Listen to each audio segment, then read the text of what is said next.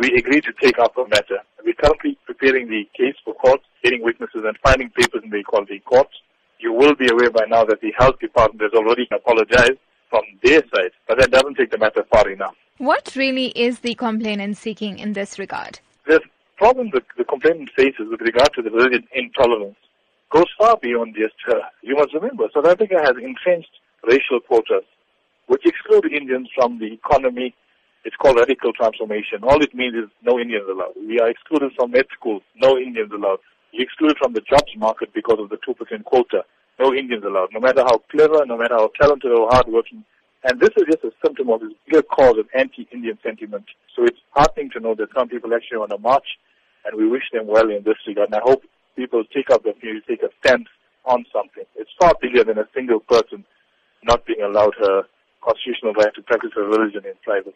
You say you have been in touch with the complainant. Would you be able to tell us if it really is work as usual for her now, or is she still experiencing some difficulties? Lady has been traumatized. She's taken a lot of strain. I'm not given a mandate to speak on behalf of her with regard to her health.